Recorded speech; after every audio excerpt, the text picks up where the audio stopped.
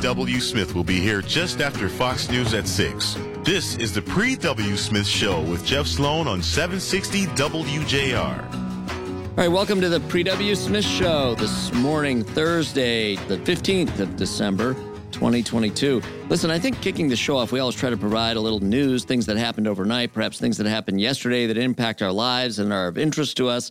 And I can't think of anything more important right now than to just make sure we put into perspective and make sure we bring the news to those who hadn't yet heard that the Federal Reserve yesterday, they were faced with a decision, especially a decision on the heels of getting better than expected news about the rate of inflation.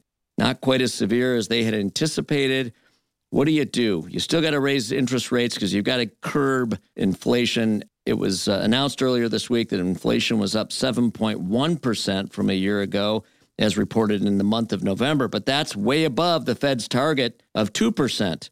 So what do? You still have to raise interest rates, but the Fed decides to go with a 0.5 point increase as opposed to the more aggressive option they had at 0.75 point, matching the previous raises they've had, I think, over the last 4 or 5 of these raises. So I guess all in all, good news. The Fed did make it clear that we're not done yet. We're going to have to do more of these rate increases. And what does it mean to us, these rate increases? Well, when the Fed raises interest rates, you certainly pay more on a mortgage if you've got a variable rate mortgage. But even if you're heading to make a home purchase, say, for example, you're going to pay more at that point for a mortgage if you're getting a new mortgage issued. But beyond that, just more practically, your credit card interest rate goes up. You pay more if you carry a balance on your credit cards. You pay more for that car payment if you take out a loan to buy a car, particularly a used car, and other things like that that are very practical, everyday kinds of expenses that make our dollars on hand not spend as well as they did because you've got to spend more of your money on hand on things that you already have committed to. They just cost more now. They just cost more. So that's the impact. Good news, all in all, I feel, sends a message, at least psychologically, that maybe, just maybe, we are about to see a light at the end of the tunnel. Inflation will be under control, hopefully, sometime in 2023, and these interest rates will start to come back down.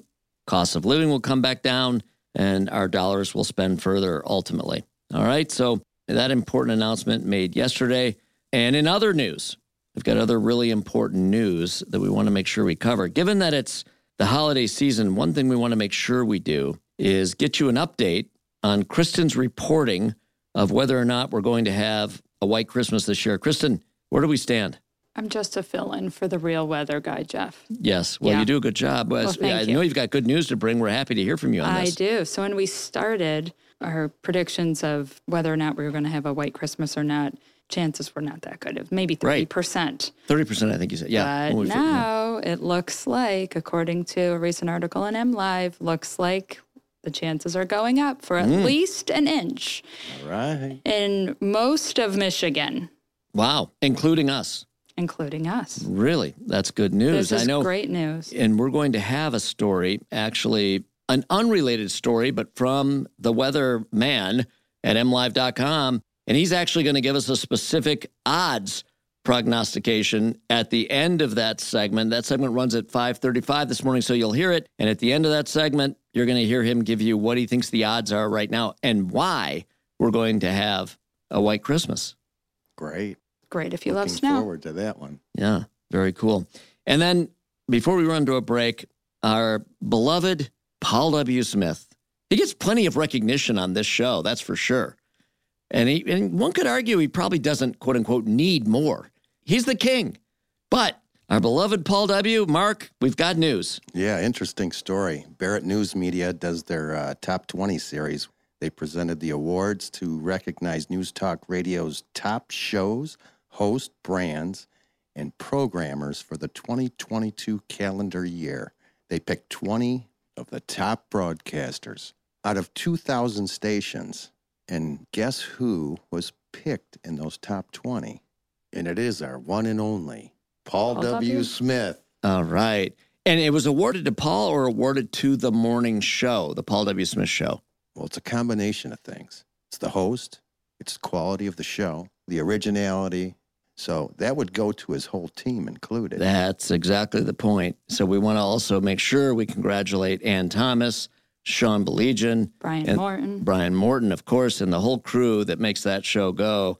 Congratulations, guys. Another feather in the cap of WJR and the Paul W. Smith Show. Well deserved. All right, that's exciting. So listen, speaking of Paul W., we've got that show coming up for you in the 6 a.m. hour. We're the Pre-W. Smith Show. Happy to be here with you. Back with more in a minute right here on the Pre-W. Smith Show.